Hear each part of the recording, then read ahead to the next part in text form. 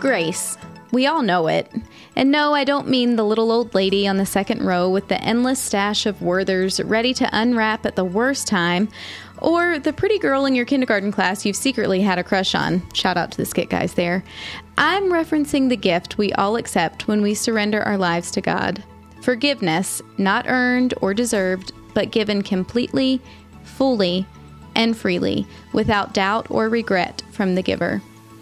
Grace, the gift none of us feel deserving of, but all of us learn to accept one step at a time through our journey as believers.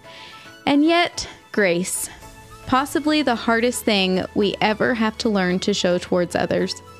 I once joked that grace was the one thing we all expect to be on the receiving end of, while simultaneously being the one thing we all seem to find justified in withholding from others. Our human nature wants us to lean on the side of karma. We find some level of satisfaction in knowing those who do us wrong will one day have wrong done to them, or that all of our good deeds and actions will eventually come back to us in good as well. As believers, however, we know that is in direct opposition of grace. Karma and grace are not siblings of the same vein.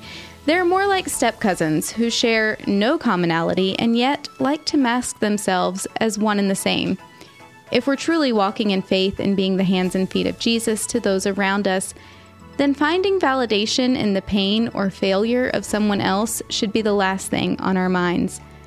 When we're consciously living out the calling on our lives to go and make disciples and to love others as Christ has loved us, then giving the benefit of the doubt, offering forgiveness even before an apology, and choosing to be peacemakers as often as possible should consistently be our goal.